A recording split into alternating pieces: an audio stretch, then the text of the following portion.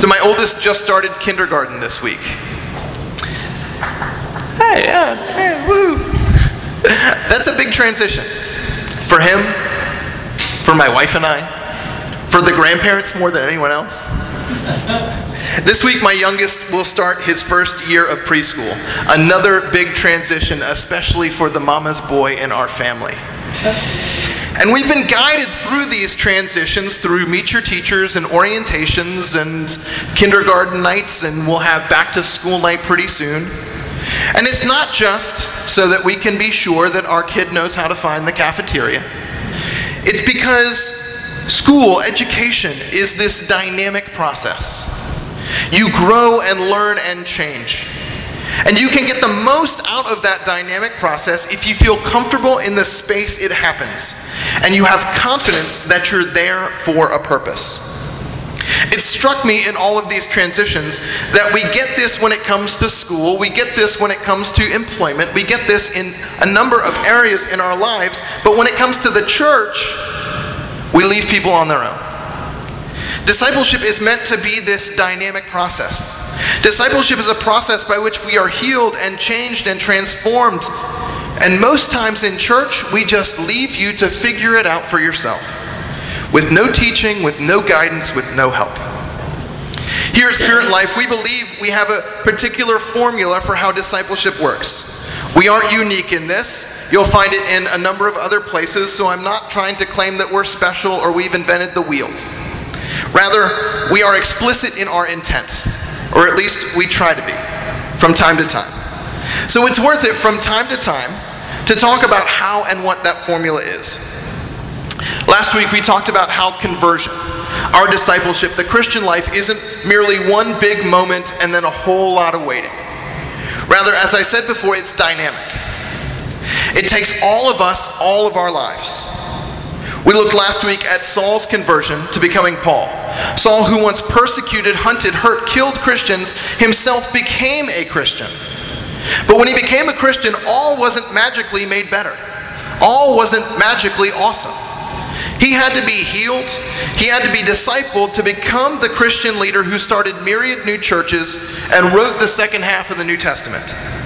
And frankly, if discipleship is good enough for the guy who wrote the second half of the New Testament, it should be good enough for us too. Am I right? Amen. Today we're going to begin to get into the particulars of discipleship, at least how we try and do it here at Spirit Life. We're going to spend the next 2 weeks on service, and then we'll talk about small groups. And in talking about this, we are going to stay in the book of Acts, as it's the story of the first church/churches and the earliest converts to the church after Jesus' ascension. So we're going to start in Acts 14 with verse 8. In Lystra, there sat a man who was lame. He had been that way from birth and had never walked. He listened to Paul as he was speaking. Paul looked directly at him, saw that he had faith to be healed, and called out to him, "Stand up on your feet." At that, the man jumped up and began to walk.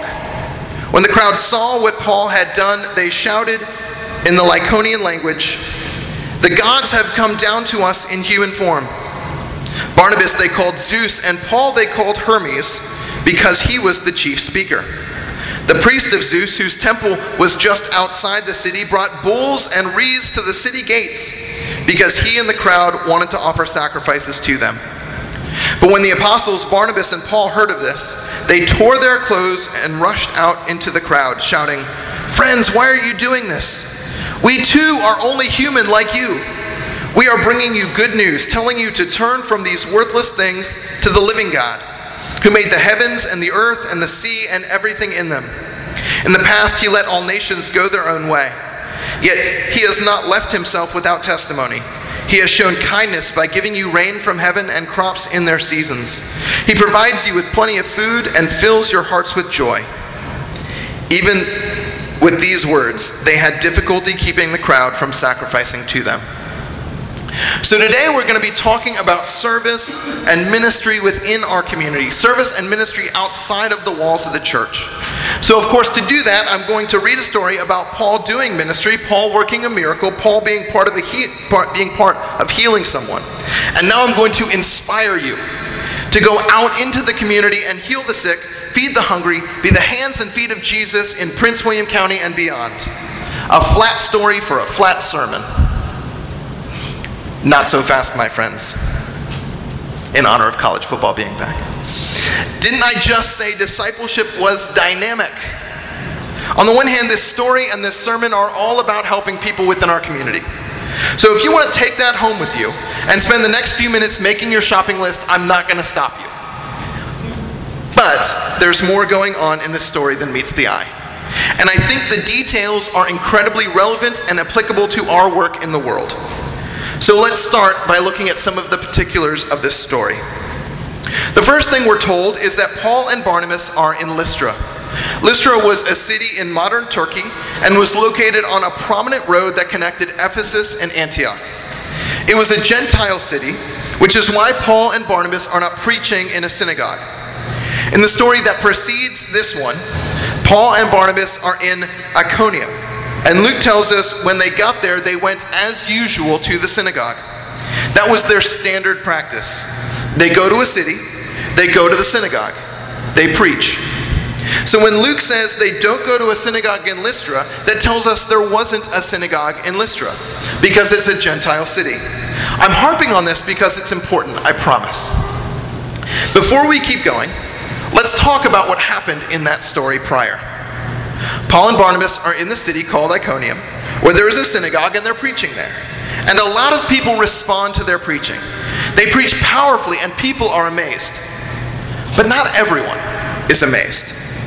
The people in Iconium are divided over whether Paul and Barnabas are teaching with authority. So Paul and Barnabas stay for a while, continue teaching, and perform signs and wonders. But there are still two camps. The community is still divided. And the anti-Paul people plot to do violence against Paul and Barnabas. So Paul and Barnabas flee to Lystra. That's the backdrop, that's the context of this story.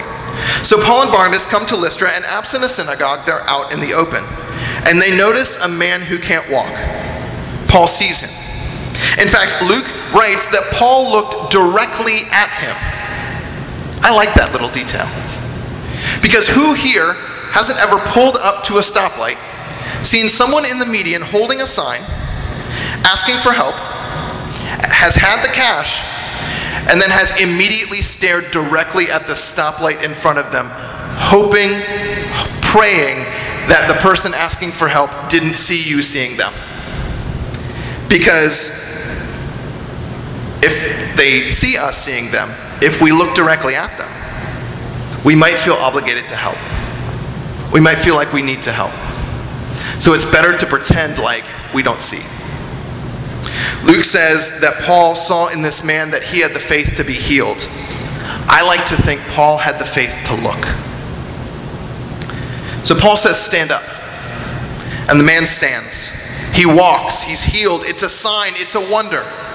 It's one of the things that Paul and Barnabas did in Iconium. But something different is about to happen here. Something that's deserving more of a story. The people of Lystra are amazed and say, the gods have come to us in human form. They call Paul Hermes and Barnabas Zeus. What a weird reaction. Except it's not really. You see, there was a Roman poet named Ovid who wrote an epic called the Metamorphoses. And within this epic, there is a story of Zeus and Hermes visiting an elderly couple near Lystra. When the couple showed them hospitality, they were rewarded when the gods revealed who they really were. So what Luke is telling us is happening here is that Paul performs this sign, this miracle, in a Gentile city, and the people looking on translate what they saw into a cultural language that was familiar to them. What they saw was something abnormal, something out of the ordinary. It was great, it was awesome. So they had to have an explanation for it. They have to have some sort of frame of reference. So they use what they know. This is like the thing Ovid wrote about. The gods have come among us. And then the priests of Zeus jump on this opportunity. Yes, indeed they have, the priests say. Let's honor Zeus. What Paul does next is perhaps the most important thing in this story, and perhaps our most important takeaway. I'm not a god, he shouts. And if I was, clearly I'm Zeus, I'm not Hermes. That's a little Greek mythology joke for you. He says, I'm a human being. This is Barnabas. He's a human being too. We are just like you. We aren't deities in disguise. We aren't the source. We're merely conduits. But let me tell you about the source. Let me tell you about who made what you saw happen today. Let me tell you about the living God, the one who created all there is, the one who animates my life, who makes all things possible for your life and wants to do a new thing in you. Paul points away from himself and points to God in Jesus Christ. This sermon today is about community ministry. And there are two main things that I want to lift up from this story with respect to how community ministry, service in our community, is a necessary part of our discipleship. The first is that community ministry, service in our community, is an opportunity to allow the power of God to flow through us. When Paul talks here about, for a time, God let nations go their own way, but now he wants them together, I think what he's talking about is that his healing of the lame man was part of what God was doing in the wider world. It was part of God's bigger mission in the cosmos. And Paul got to be a part of that. Part of how God was moving and working and acting through healing acts outside of the walls of the church. And healing acts don't just mean something akin to what we typically call miracles. But healing acts can be hungry people being fed, sick people receiving health care, people receiving adequate clothing. When we participate in God's actions in the world, God's power flows through us. And we do benefit from that. There's like this residual charge that's left within us as a result of our being part of the work. A couple of years ago, we did a massive sock collection at the beginning of the year. And as we got that underway, I remember hearing reports from people that they went online to look up good sock prices and how excited they were to be a part of it. That's the residual charge. That's God's power flowing through us. A couple of weeks ago, our tweens and adults came back from a Helping Hands mission trip. Our students were so excited to talk about what they had done, they joyfully demanded to tell the rest of the church. That's the charge. That's the power of God flowing through us. Service in our community gives us such a boost, such a strong charge that it animates our discipleship and reminds us of how dynamic this Christian life is. But the second point I want to make is this. Service in our community requires translation. It requires articulation. It requires teaching. In Lystra, the people who observed the healing ministry of Paul in the community immediately put it within their own cultural filters. They said, "Oh, we know what this is. It's the gods come among us." And in that, Paul and Barnabas were faced with a choice. They could have said, it's impolite to correct them. It'd be awkward to correct them. Nobody likes the guy that says, "Well, actually." So sure, sacrifice to us. The important thing after all is the man can walk. Let's not make this moment awkward. Let's not ruin anything. But that's not the choice they made. When we go out into our community, it is highly unlikely that folks will say, "You gave me a McDonald's gift card, you gave me bus tokens, you gave me clothes, you are Zeus, come among us." That'd be real weird if they did.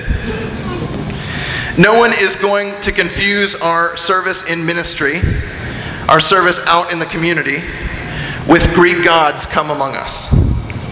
No one is going to think that we are divine because we participated in the help or healing of people in our community. But they will put it through their own cultural filters just the same. Our cultural filters aren't pagan polytheism. Rather, it's quite the opposite. Our cultural filters revolve around secular humanism, philanthropy, altruism, charity. We are all in this together. We ought to help each other as a sign of our common humanity. We who have excess ought to help those who don't have enough. As Christians, I've got a lot of negatives in this sentence and I'm trying to keep them straight. As Christians, it's not that we don't believe all that, It's that we believe other stuff too. And the other stuff that we believe is more important. As Christians, we serve in our community, we engage in helping and healing work in our community because we believe in doing so we are participating in what God is doing in the world. It's not just that we feel like we owe our fellow human beings certain things like food to eat and clothes to wear. It's not that we feel better about ourselves, we feel like good people when we serve others. It's not that we think we ought to share some of our excess with people who don't have enough, though we do believe all of those things. But first and foremost, we believe that God is doing something in this world, something real and something tangible. That in and through Jesus Christ, and now through the church, God is at work in this world.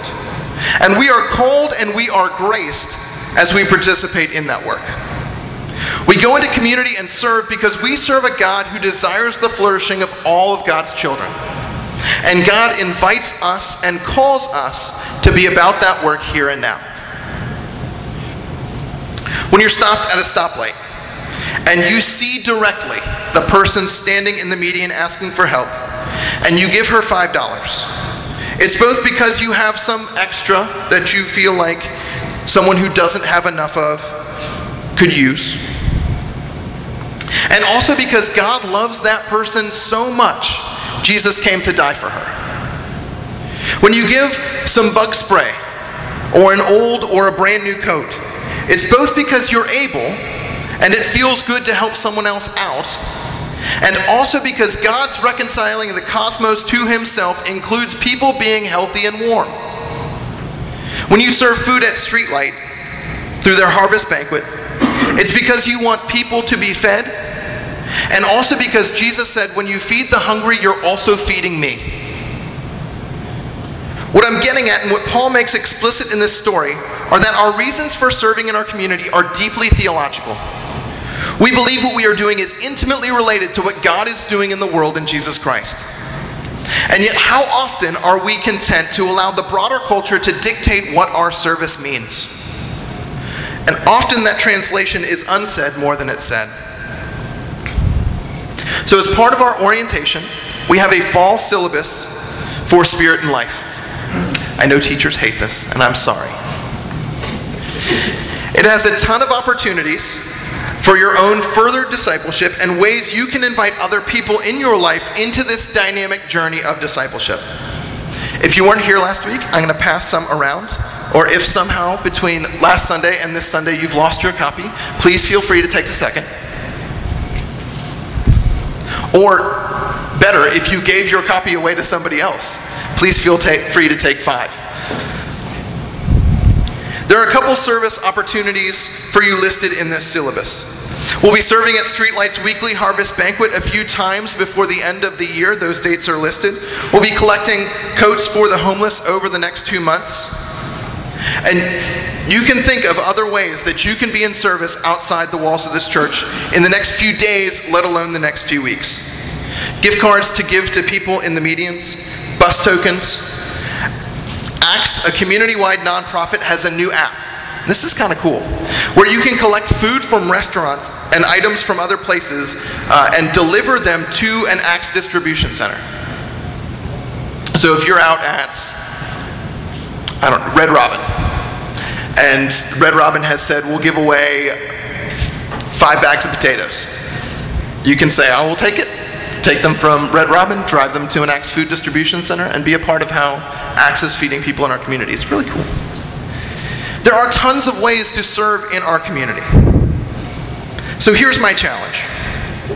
Serve in some way outside the walls of this church within our community. And also invite someone in your circle to serve with you. Tell someone about the coat drive. Invite someone to serve with us at Streetlight. Tell someone about the Acts app. And also, tell others why you serve. Be like Paul. Serve and tell other people you serve because of who God is. Because of who God is to you. and because of what God is doing in our world. Amen.